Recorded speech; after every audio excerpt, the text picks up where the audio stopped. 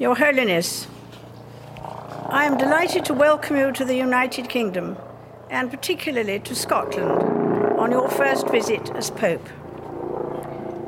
I recall with great pleasure the memorable pastoral visit of the late Pope John Paul II to this country in 1982. I also have vivid memories of my 4 visits to the Vatican and of meeting some of your predecessors on other occasions.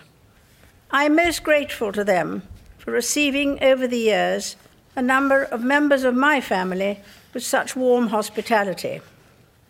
Much has changed in the world during the nearly 30 years since Pope John Paul's visit. In this country, we deeply appreciate the involvement of the Holy See in the dramatic improvement in the situation in Northern Ireland.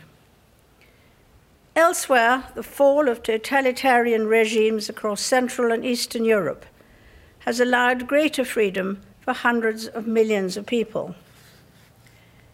The Holy See continues to have an important role in international issues, in support of peace and development, and in addressing common problems like poverty and climate change. Your Holiness, your presence here today reminds us of our common Christian heritage and of the Christian contribution to the encouragement of world peace and to the economic and social development of the less prosperous countries of the world. We are all aware of the special contribution of the Roman Catholic Church, particularly in its ministry to the poorest and most deprived members of society, its care for the homeless, and for the education provided by its extensive network of schools. Religion has always been a crucial element in national identity and historical self-consciousness. This has made the relationship between the different faiths a fundamental factor in the necessary cooperation within and between nation-states. It is, therefore, vital to encourage a greater mutual and respectful understanding. We know from experience that through committed dialogue, old suspicions can be transcended and a greater mutual trust established. I know that reconciliation was a central theme in the life of Cardinal John Henry Newman, for whom you will be holding a Mass of Beatification on Sunday.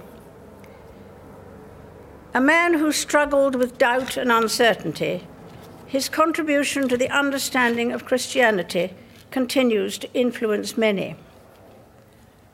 I am pleased that your visit will also provide an opportunity to deepen the relationship between the Roman Catholic Church and the established Church of England and Church of Scotland. Your Holiness, in recent times, you have said that religions can never become vehicles of hatred, that never by invoking the name of God can evil and violence be justified. Today, in this country, we stand united in that conviction. We hold that freedom to worship is at the core of our tolerant and democratic society. On behalf of the people of the United Kingdom, I wish you a most fruitful and memorable visit.